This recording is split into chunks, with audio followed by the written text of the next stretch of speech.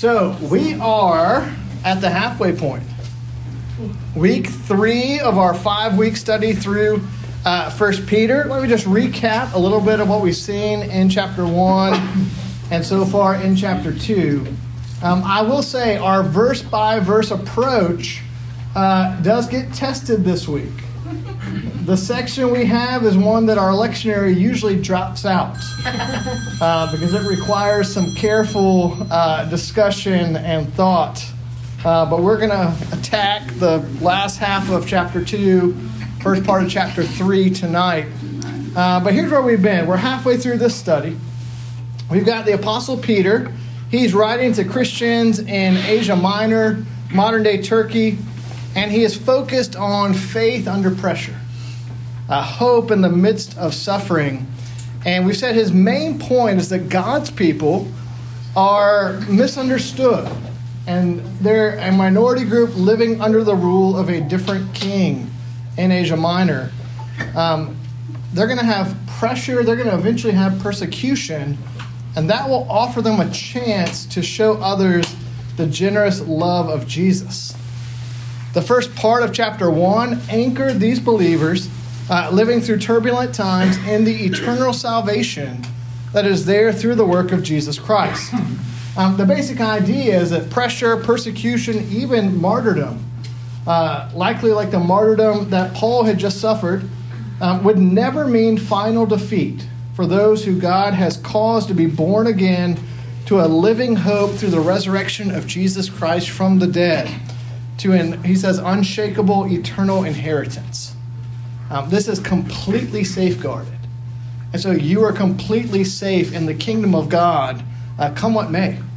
Doesn't mean that bad things won't come. It means that ultimately you are safe in the kingdom of God. Last week we talked about how Peter develops our vocation, that's called a holiness, to be set apart, and our identity, part of God's new family. 1 Peter 2:9 actually ties up a lot of those loose ends.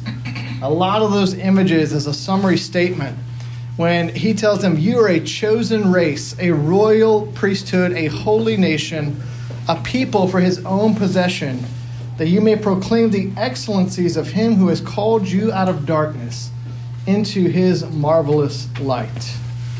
And so tonight we're going to look at chapter 2, verse 11 through chapter 3, verse 7. The first part of the main section was about our salvation. Now we're going to start to think about how our social situation, even the pressure, even the persecution, could be an opportunity to show the generous love of Jesus. And we have verses 11 and 12 as these kind of hinge verses in the entire book of 1 Peter. Beloved, I urge you as sojourners and exiles to abstain from the passions of the flesh which wage war against your soul. Keep your conduct among the Gentiles honorable, so that when they speak against you as evildoers, they may see your good deeds and glorify God on the day of visitation. We have that, and then now he's going to go into this section about our public witness, and then a section on our domestic witness. And what does it mean to follow Jesus in the public sphere? What does it mean to follow Jesus in our vocational work spheres? What's it mean to follow Jesus in the home? In particular, if our culture, that workplace or that vocational environment and the home are not all aligned in terms of the faith. What kind of opportunity happens there, and what kind of pressures come upon someone living in that moment? What's it mean to bear witness to our faith, whether it is the watching world or those closest to us? I mentioned, and I wasn't kidding, that most lectionaries leave this section out. It's one of those, they're like, hey, there's probably too much here to work through on a Sunday because there's so many, I think, just cultural landmines here. There's ways in which our reality can actually make it more difficult to understand and get the sense of what Peter is saying. A lot of times we try to take the scriptures and go, how do we apply them today? That's the arrow. How do we take the scriptures, apply them today? Sometimes what we actually have to do is take today and work back to figure out, okay, what were they doing then? And so we're going to take a careful look at their social, political situation. The landmines, politics, never controversial in church settings. Slavery in the Roman Empire. The household, family, wives, husbands. And Peter says this idea that husbands, your wives are, how does he put it? The weaker vessel. And so if we don't get to that part on the weaker vessel, it was all the fellowship y'all did over soup. I take no responsibility for that. But again, before we get lost, because we can get lost in some of those. Each of those we could do a whole talk on. I want you to remind ourselves the broader context. Because in isolation, all of those are landmines, but Peter's not dealing with them in isolation. He's dealing with them in the context of these believers who are undergoing pressure and persecution, likely. One thing I think that's maybe a little tricky for us to think through is that those who have come to faith in the first century, particularly in Asia Minor, this area of the Roman Empire, their coming to faith meant a step down and a step out. It meant that in many ways they would now be socially excluded from power and wealth and status. You can look up studies about honor and shame. Honor is huge in the first century. Your status, your reputation. And following Jesus did everything possible to step out and step away from the mainstream of Roman society as it was known in those kind of imperial areas of Asia Minor. It's likely that those who responded to the gospel, maybe they didn't have that much to lose socially.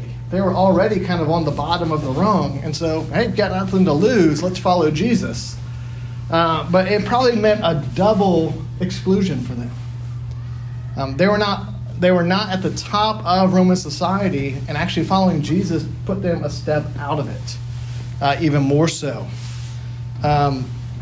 We see here that after this breathtaking idea of chapter 2, the new holiness, the new people of God, Peter's taking stock. Okay, if all that is true, what's it mean? If this is what God has done and this is who we are, how do we live now? And how do we live in the days and the troubles of this day? How are we going to behave? What are our priorities? How do we live within this new world, this new creation that has begun? And so right away, Peter will get down to business talking about holiness. Abstain from these passions of the flesh, which wage war against your soul. He's not a killjoy.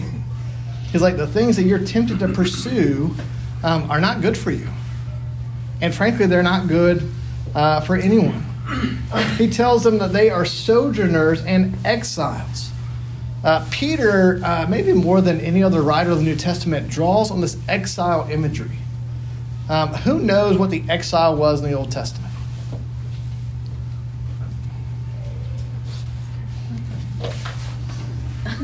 Yeah, Andres. The people got taken to Babylon. Yeah. And lived there, and the temple was destroyed. Yeah, so you have God's people, and they have essentially, instead of following the law, they have chased these other deities, and it says that judgment and discipline comes upon them. And the people, God's people, are taken out of their land and put in a foreign land under foreign rulers. And they wrestle with, how do we sing God's songs in Babylon? Now that we are in this place where we're not in control, it's not where we want to be, how are we going to respond? And more than any other, I think Peter grabs that imagery. And he's essentially saying that you, who were probably Gentiles, through following Jesus, have actually undergone a form of exile, such that you now live in a land that is essentially foreign. The ruler over you is contrary to what you would desire. You're going to feel displaced until you're at home in the kingdom of God under the rule and reign of King Jesus. He says, the first thing that is true about that is you've got to kind of live above board. You're noticeable because you're different. You're in exile. And how you live, the watching world is going to judge the Christian faith based on it? Is it valid? Is there a distinction? Or are they just like the rest of us and pursue all the same worldly passions that we pursue? He reminds them that in their culture, there's going to be plenty of opportunities to indulge the passions of the flesh. First century Rome was really good at that. And those colonies were really good at it. He says, you're going to be called to abstain. And that might be hard. They're going to have to exercise self-control. They're going to have countercultural community where they're pursuing what's good instead of what's normal. And he's going to talk to them about what that means for their Christian mission and their public life. Scott McKnight is one of the guys I've been reading on 1 Peter. And he writes that while it is naive to think that Christians will always be saved from social pressure or outright persecution because they live holy lives, it's not naive to think that such behavior will sometimes have the desired effect on their opponents, so they will back off their foolish accusations and baseless persecutions. Here's what he's saying, is that if you're in a scenario where there is conflict and turbulence and tension between the way of following Jesus and the way of the world, there's likely to be a communication mess. People are going to misunderstand one another. They're going to talk past one another. They're going to slander and make accusations and make assumptions. And what Peter's saying is the first thing you need to do in that environment is make sure that you're above board. And in some cases, you're going to find that those who might be opposed to you still can note, like, hey, they're good for society. They're good for the community. If I need something, I could come to them in a time of need, even if I'm not agreeing with them. Peter's holding up the idea that pursuing holiness could be a route to at least easing that pressure and beginning the introductory conversation that could lead to mission and witness. Though, of course, later he's going to say, it still might get really bad. Be ready for that. And I think that can be really tricky. I actually think there's a lot of conversation in the church broadly about how do we engage culture. And sometimes there's really different approaches, even depending on kind of generationally. How old are we? Where did we grow up? Did we grow up in a more, kind of Bible Belt environment? Did we grow up maybe, we have some folks who grew up on the mission field, like a totally different environment. I actually think we probably have a imagination for culture that affects how we think about living out the faithfulness of the gospel. I think some of us have we're settled in the land kind of a mindset. And so this is our land, we're in charge, we're going to let folks know here's what's right, and we're going to live that out, and there's going to be continuity instead of friction with how that works. And some folks grew up in that environment, and that's what normal feels like. Others, you may have grown up in an environment where you really felt the alien sojourning nature of your faith. That most of your friends maybe didn't follow Jesus, or your particular culture, maybe there was more friction than continuity. You're probably naturally going to have more of an exile mindset. And so your thought is not, hey, we live here, here's how it works. You're thinking through, well, we're here, but we're under the kingdom of God. What does that look like to live in light of that? Both of those are biblical categories. And I actually think sometimes when we think about engaging culture, if we could start to have the conversation of how were we formed, what did we think was normal, and how does that make what we're living in today either harder or easier, that could be a route to understanding our approaches to culture. There's times where I'll talk actually with some older Christian leaders, and they'll say, I can't believe ... I'm like, well, I can. My age group just kind of grew up and started voting, man. This has been normal to me since the mid-'80s. But it's just become apparent to, normal more broadly in the last 5, 10, 15 years. That's not a statement on those leaders or on me. It's actually being honest with what are the social locations that we grow up in, and what do we perceive as normal? What's visible? What's real to us in those scenarios? And so I think that's helpful for us. Peter envisages, or his teaching is for a time when there's a lot of turbulence, a lot of friction between the way of Jesus and the way of this world. And And I think that's one of the reasons, as things have been kind of chaotic, folks have said we can look to 1 Peter for some wisdom and some guidance and at least some reminders of what it means to live in that scenario. Here's the big one for them. Peter is going, the theme of this section is submission. That's everybody's favorite word, right? Submission. He's going to lay out several different scenarios and arenas, and he's going to talk about submission for the sake of mission.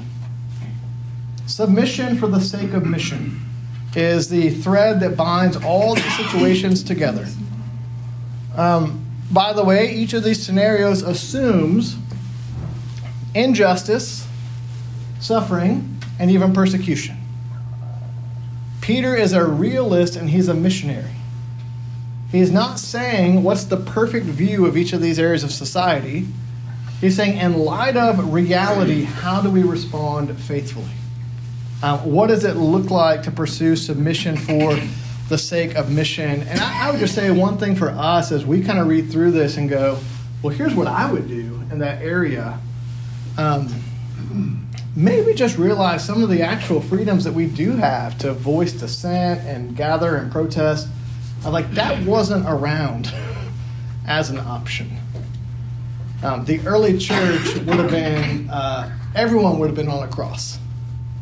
And there were certainly martyrs, but there was enough of enough people kept going that the mission spread and grew. I think that's helpful for us to go, hey, it's a different scenario. There's different things in view.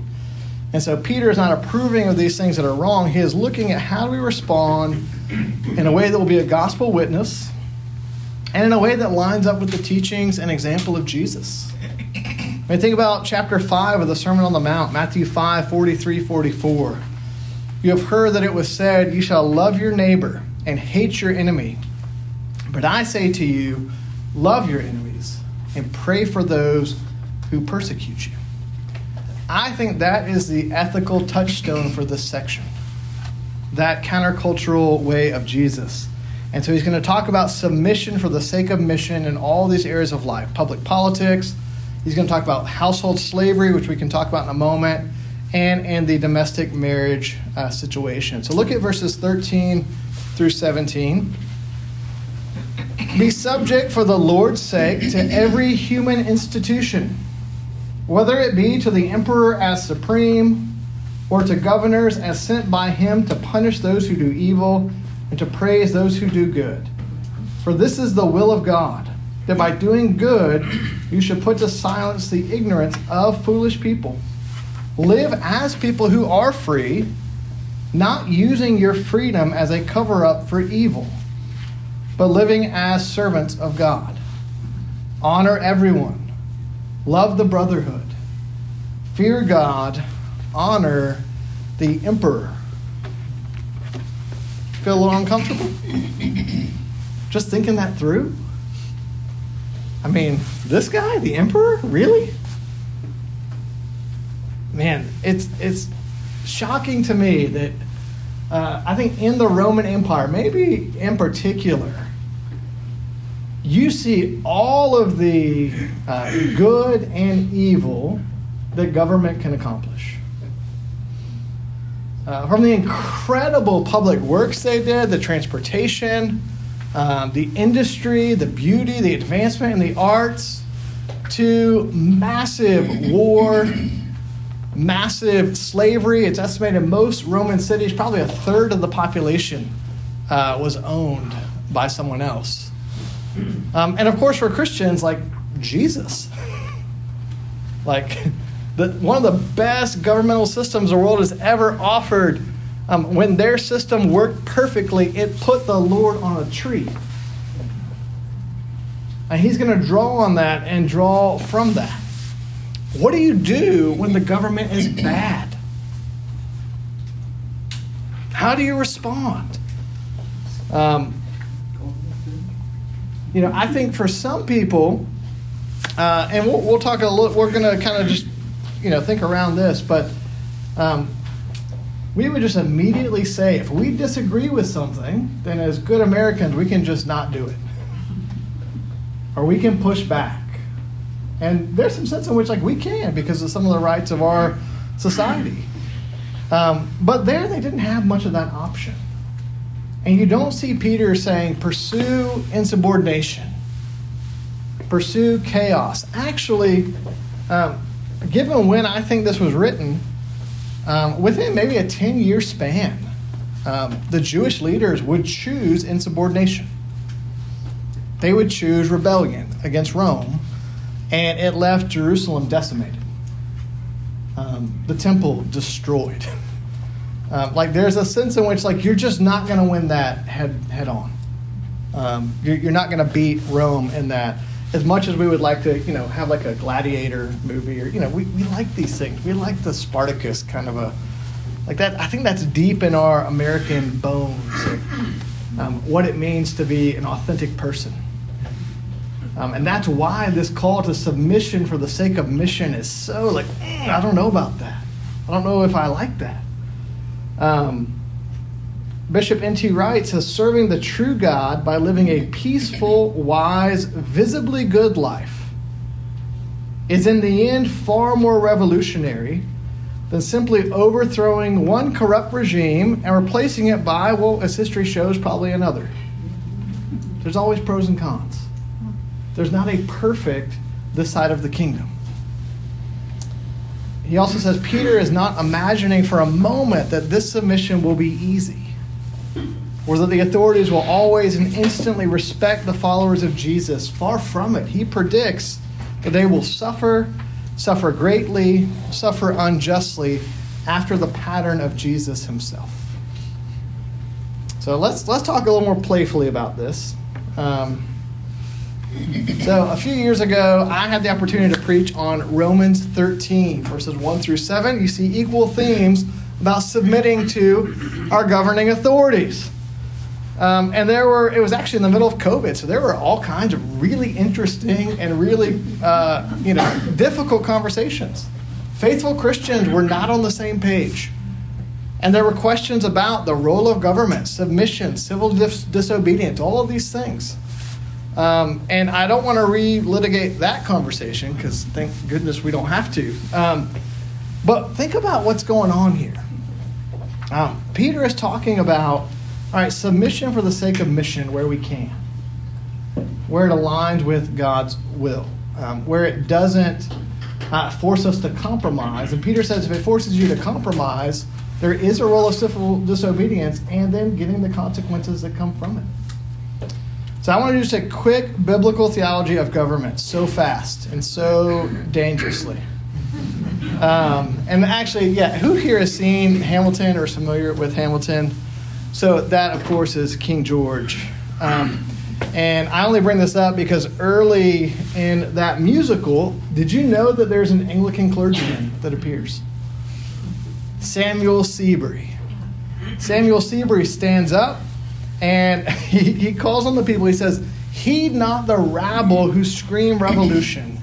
They have not your interests at heart. Chaos and bloodshed are not a solution. Don't let them lead you astray. I pray the king shows you his mercy for shame, for shame." And it's made to be funny. But it just, I think, reminded me when I saw it, even during the American Revolution, the church was wrestling with how do we answer these questions? Many Anglican clergymen were tarred and feathered and ran out on a rail. What do we think about government? What is the role of government? Not just good government, but even bad government, because most governments are a mix of the two, right? Here is my, if I just give you a one sentence on this, that government is God's necessary idea to promote order and restrain evil. It's his primary function, to promote order and restrain evil. And some of the best governments we've seen, they do that. They promote order and restrain evil. Even some of the really bad governments we've seen, to some extent, can promote a form of order and restrain evil. this picture here is a guy named Andrew White. Andrew White is known as the Vicar of Baghdad. He's a Brit who served in Iraq for decades. At one time, he's got a vest on because he was the only clergyman within the green zone. And I only bring this up just to again, Christians are going to have different political solutions to different problems. That's clear. But what's interesting about Andrew is Andrew, for years, railed against Saddam Hussein and that regime. And he begged the watching world to come topple it. And then he lived through that happening. And he would actually say, he's glad that happened. But what he did realize was that chaos is terrifying. And so he said, as bad as the regime under Saddam was, when there was some periods of just absolute chaos, you didn't know where you stood. There were no rules. It was strictly might equals right. And so I heard him speak, and he was just saying, hey, think about the idea that chaos is terrifying. And chaos is antithetical to the way of peace and goodness and flourishing. And he said, just maybe pause as we think about good revolutions. I mean, I was reared on Braveheart, okay? The first time I saw Braveheart, our soccer team of 16-year-olds drove from Atlanta to Savannah for a soccer match, and we watched Braveheart for the first time. And we all got red cards. We were so fired up. I get that. And there's something about that is, it seems good. But the Bible says, what does it mean to submit for the sake of mission? To be a little wiser. What does it mean that the meek shall inherit the earth? What's it mean to love your enemies? Pray for those who persecute you. We tend to think of good governments versus bad governments. The biblical teaching is usually between imperfect human government and the beautiful kingdom of God. Do you remember even early in Israel's history when they asked for a king? And the prophet said, are you sure? Because here's what a king is going to do. Even the best of them, and certainly the worst of them. And it helps us to have a nuanced, mature view of government and politics and what we can even expect from them as we start to sort through these kinds of things. I do think there are at least three ways that the Christians and the church have advocated when governments are totally off base. The first is, I'm just going to hit these quickly because we could spend a long time here. The first is prophetic critique. So they speak up and they let the government know when things are wrong and sinful. Moses did this, right? Spoke up to Pharaoh. Hey, let my people go. This is wrong. John the Baptist, he spoke up. Hey, you're not supposed to be married to this lady. Her daughter danced. Hey, bring me his head. That was a response to prophetic critique. And just a reminder that submission for the sake of mission doesn't mean silent acceptance of sinfulness, idolatry, or injustice. Sometimes we're called to speak up and speak loudly, and sometimes it might get our head on the plate. That's the teaching of the Bible. The second is an alternative witness. Here's how Bishop N.T. Wright puts this. The Christians have a responsibility to order their lives around the story and symbols of Jesus. We're to live our lives as exemplary citizens, and we must yet let it be known that our loyalty is owed first and foremost to the true Lord of the world. Christians are to make a nuisance of themselves by setting up a benevolent, sometimes alternative society to the tyrannical one that surrounds them. That's the exile idea. If this is bad, how do we first focus on ourselves to live out holiness and goodness? And that's often been the strategy for Christian civil engagement. The third is civil disobedience. I'm not saying that never takes place. What do you think the first example in the scriptures we have is of civil disobedience?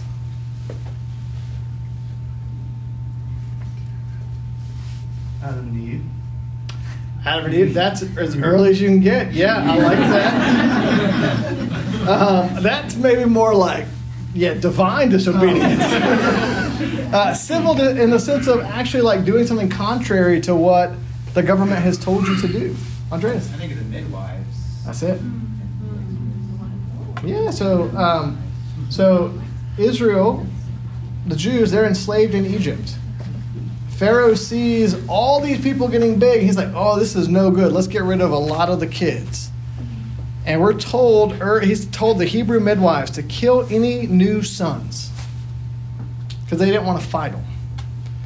And all of those fantastic, godly women refused. They disobeyed civilly, such that they did it, in a smart way, but they did not follow that unjust order. They found ways to disobey and to redeem and to save those children, including Moses. Sometimes they had to get creative. Sometimes it had to be a little bit underground, but they didn't obey what was clearly contrary to God's law. And that's usually the line is, okay, if I don't like this, I could probably do it according to submission for the sake of mission. If this is contrary to God's law, we don't go there.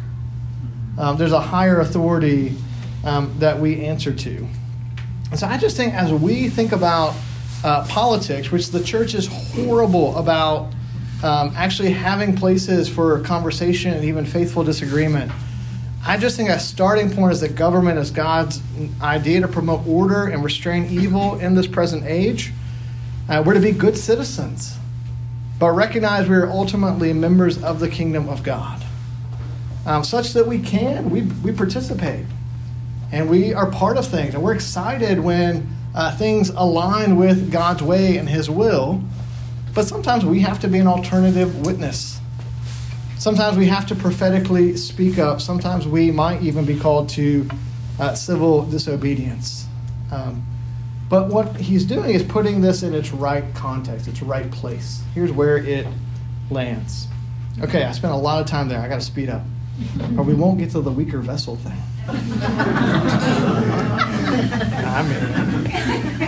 All right, we're gonna go a little quicker here. Verse 18 says, "Servants or slaves, be subject to your masters with all respect, not only to the good and gentle, but also to the unjust. For this is a gracious thing when mindful of God, one endures sorrows while suffering unjustly. For what credit is it if when you sin and are beaten for it, you endure? But if when you do good and suffer for it, you endure? This is a gracious thing in the sight of God. For to this you have been called, because Christ also suffered for you, leaving you an example so that you might follow in His steps." Now, a couple things really quickly here as we hear this passage. This is one that's difficult to think through without the cultural baggage we bring to it.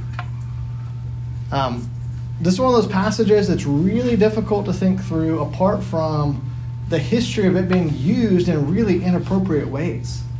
Like, hey, slave, enjoy being a slave. Here's what it says. And it's difficult for us to think, even just to hear the word slave and not immediately have an idea that comes to mind. And so I want to say two things just as we kind of approach this passage of what's happening and think about this. The first is that here in 1 Peter, other places in Paul, different groups are addressed and they're giving ethical instruction. I just want to underscore something here. When you read instructions from the first century, some of the places we cringe because we're not sure about what it says, it's actually shocking that these groups were addressed and given the dignity of being instructed in ethics, of being given agency. And they say, actually, when we read in Ephesians, children do this. Children weren't talked to. Wives do this. People were not concerned about that. Slaves, Could you imagine? Like, that's just not who you try to make a point with. No one worried about anyone except men, and likely wealthy ones.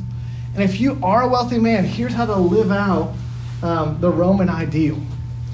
And so every place where we see this, just note that Peter is speaking to and instructing and appealing to groups of people that were just historically ignored entirely as he's going into this. Second, it's just the idea that the Roman system of slavery, while terrible, like owning people is not something to do. Their system was not what we think of as slavery. We think of kind of what happened in kind of the New World. Their slavery was not racially based. It was not based on ethnicity or skin tone. There were usually two things going on. One is if you got conquered in battle, that's a bad route. You're on the bottom of the slave social ladder. And they're going to just say, hey, you're lucky to be alive. We're going to kind of move forward with you. For other folks, what kind of the tasks that slaves did were a lot of things we would think of as things you go to UGA for. Teaching and medicine and skilled work. Most slaves in the Roman Empire, and again, about 30% of the populace was in slavery. Most had an expectation that at some point in their life they would be freed.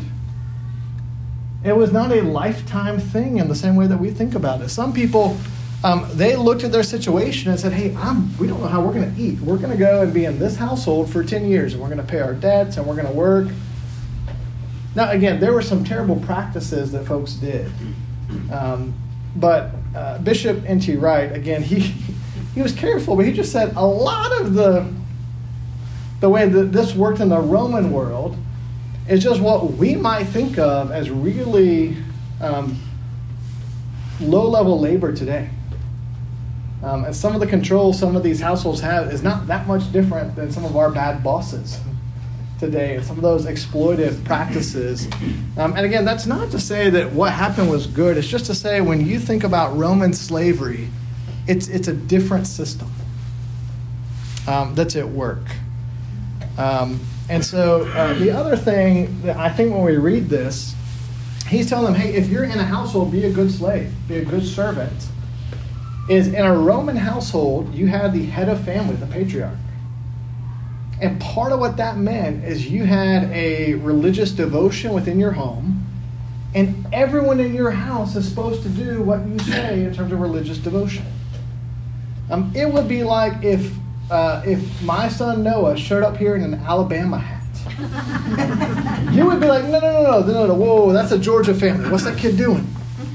That's comical, but like that's how weird it would have been for someone, if you were a strong Roman patriarch, Roman leader, your servants do what you say. They worship who you worship. They're part of your household faithfulness. How are you following this crucified one? How are you you're already suspect because you're not doing what the patriarch has said. The very next part, wives with unbelieving husbands, you're super suspect at that point. It's not just, we sometimes think about a household where maybe they're not on the same page spiritually. Father Bill did work on that. What's that look like in a household? Theirs was like, oh, you're making your patriarch look really bad because you're not participating in the normal ways of the world. So I think when we read this, it's really just tricky to get around, okay, what's being said here? Well, he's saying you're probably pretty in danger of being put out on the street or eventually being put to death. You need to think through that as you think through how you're going to interact with your master, your employer, the person who is in charge of you. And just think through, there's a pick your battles to this that Peter's advocating. He's thinking through what it means for them long term. And again, I think that while we would love for this to be a little more explosive, maybe a little more revolutionary, the idea of freeing slaves is a Christian idea in the history of thought. Almost every society has had slavery of some form, some really bad, some maybe a little more like these working situations. It wasn't until the seeds of the gospel bore fruit, and it took a while, longer than it should. But they actually came to the idea, hey, we should do away with this because people are made in the image of God. It doesn't mean that we excuse the way this has been misused, but don't fail to realize it is the Christian gospel and the Christian ethic that eventually says, hey, this isn't how we should treat people. That's not the route we should go. And the appeal they make here is one of those where I think Peter can make this appeal because he will undergo the consequences. He says, think about the example of Jesus. He says, for to this you've been called because Christ also suffered for you, leaving you an example so that you might follow in his steps. He committed no sin, neither was deceit found in his mouth. When he was reviled, he did not revile in return. When he suffered, he did not threaten, but continued entrusting himself to him who judges justly. Verse 24, and usually if people preach on this, they just grab verse 24 and ignore the rest. He himself bore our sins in his body on the tree, that we might die to sin and live to righteousness. By his wounds you have been healed. For you were straying like sheep, but have now returned to the shepherd and overseer, bishop of your souls. Again, he's not saying that any of this violence is good, any of this oppression is good. He's saying take heart that nothing you're going through is unknown to the Lord. Think about the salvation you've received through what he has done and realize that the resurrection is on the other side of this. Do you see how that's a little more nuanced, a little more mature? He's going, isn't it odd that we have this cruciform ethic, that Jesus responds to the evil in the world through love and dying for the evil in the world, and even saying, Father, forgive them, for they know not what they do. What does it mean for the church as the body of Christ to begin to follow that pattern of an ethic? That's some of what Peter is advocating here. We're going to keep going, but if you want to see the example of a slave that the gospel gets a hold of, we're going to celebrate St. Patrick on Friday. Patrick was captured by Irish raiders, made a slave, ended up in a field, and God revealed himself to Patrick. Patrick escaped, and we go, that's awesome. Good job, Patrick. Eventually, Patrick felt God calling him to return to Ireland and proclaim the gospel to his former slave captors. And that's what he does. I only bring that up, and I know we're short on time, to just go, as we think about how to rightly respond to situations, there is usually something bigger and more beautiful that God has in mind. Something like Patrick's story, where he escapes and then comes back in love to proclaim the gospel to those who enslaved him, and has a massive fruit such that we're all going to celebrate him on Friday. And we should. He's fantastic. Not just green beer. Green beer's fine. But Patrick is an incredible example of how God has redeemed someone to live out submission for the sake of mission. Amen. All right, real quick. This is our last one we're going to look at. This is actually in some catacombs in Italy. This is a family, a Christian family that's on this fresco in these catacombs. Here's what we get. Likewise, wives, be subject to your own husbands, so that even if some do not obey the word, they may be won without a word by the conduct of their wives. When they see your respectful and pure conduct, do not let your adorning be external. I always think that's merely external. The braiding of hair and the putting on of gold jewelry or the clothing you wear, but let your adorning be the hidden person of the heart, with the imperishable beauty of a gentle and quiet spirit, which is God's sight is very precious. For this is how the holy women who hoped in God used to adorn themselves, by submitting to their own husbands. As Sarah obeyed Abraham, calling him Lord, and you are her children if you do good, do not fear anything that is frightening. And then we'll come back and hit verse 7 in a moment. Couple things here. This is equally treacherous to walk through. We probably have lots of baggage we bring into a conversation like this. The word submission is one of those words that some people hear it and it just, it triggers us. And again, this is a word that's been misused and misapplied. There's an old adage that if you're the boss and you have to tell people you're the boss, that's a problem. Or if you're a leader and have to say, I'm the leader. Usually whenever this conversation goes bad, it's because someone is over-leveraging it instead of having good conversations with one another. What's, again, interesting here is that Peter's addressing these wives who would not have been addressed in these ethical treatises of the first century. He's actually kind of cutting through this idea that external beauty is where value was found preeminently. He's talking about these inner virtues that these women could have. In many ways, he's just cutting through some of their stereotypes of what it meant to be male and female, and some of the stereotypes that we still see today. His overarching concern is not, let me write a book on marital harmony. His overarching concern is if the wife and the husband do not share the faith, then how does the wife live in that household, and how is there the potential eventually, maybe, for the husband to be won for the faith? Submission for the sake of mission. Again, this can be horribly misapplied. Here's the thing. When I hear the word submission, I always go to Ephesians 5:21. 21, not 22 first, 21 first.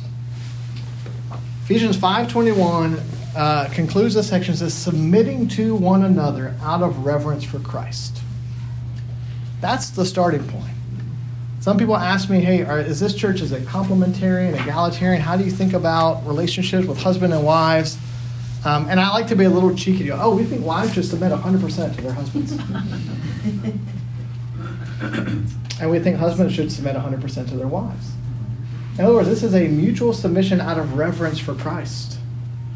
It's not a cookie cutter thing. It's got to be talked through within each relationship. How are you wired? What makes sense in your household? And here's the thing that's interesting is that women at this time, again, they were viewed as less than men, almost less than human, and certainly less than desirable. If you were a Roman household, you said one daughter, that's enough, because they're expensive. You know what happened if your wife gave birth to a second daughter or a third daughter? You exposed them. You either sold them into a form of slavery, put them to a prostitution house, many times just put them on the side of the road for the wolves and the animals to consume, because that's too expensive. As you might guess, this is not what was done in the church. In the church, sons and daughters were prized and valued. In the church, discarded daughters were taken in. And you know what this meant over time in the Roman Empire? By just basic math, the ratio of Christian women increased because the pagan women only had one at a time, while the Christians actually continued to bring in and birth and value women. And so over time, you actually had a lot of situations where there is some unevenness on this because women were being valued in the church. Women were being brought in and not, again, kind of crushed in this way. And so that's part of what Peter is dealing with here. The next one, he actually addresses husbands. And this is one of those verses that's just so fun to teach on. Likewise, husbands, live with your wives in an understanding way, showing honor to the woman as the weaker vessel, since they are heirs with you of the grace of life, so that your prayers may not be hindered. Couple things on this, and are we out of time? You don't get away with that. All right, two things really quickly about this passage.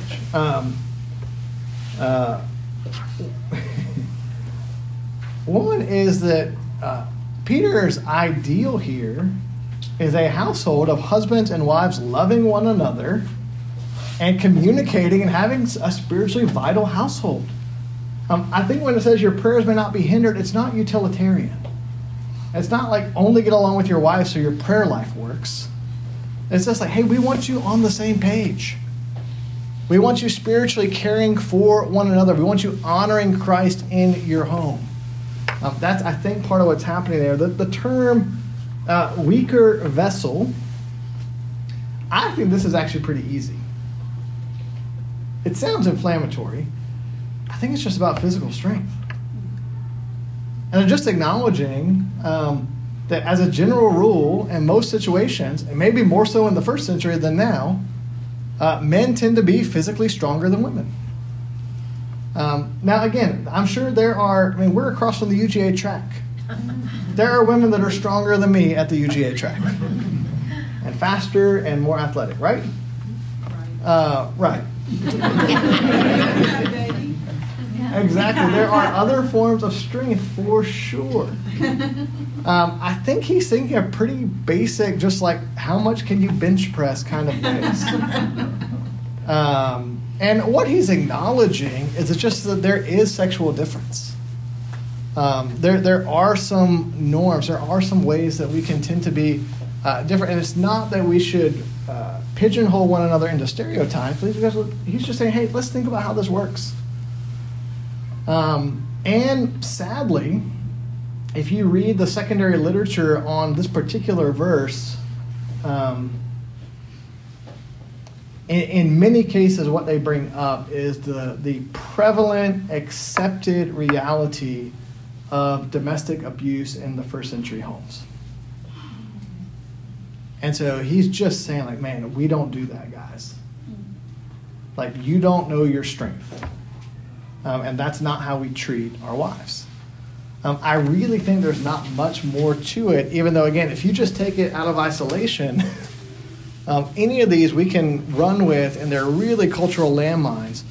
Taken as a whole, he's saying whether it's in politics, if you're not in charge, whether it's because you're a servant, so you're not in charge, whether you're a wife, so you're not in charge, or husbands, maybe if you even are in charge.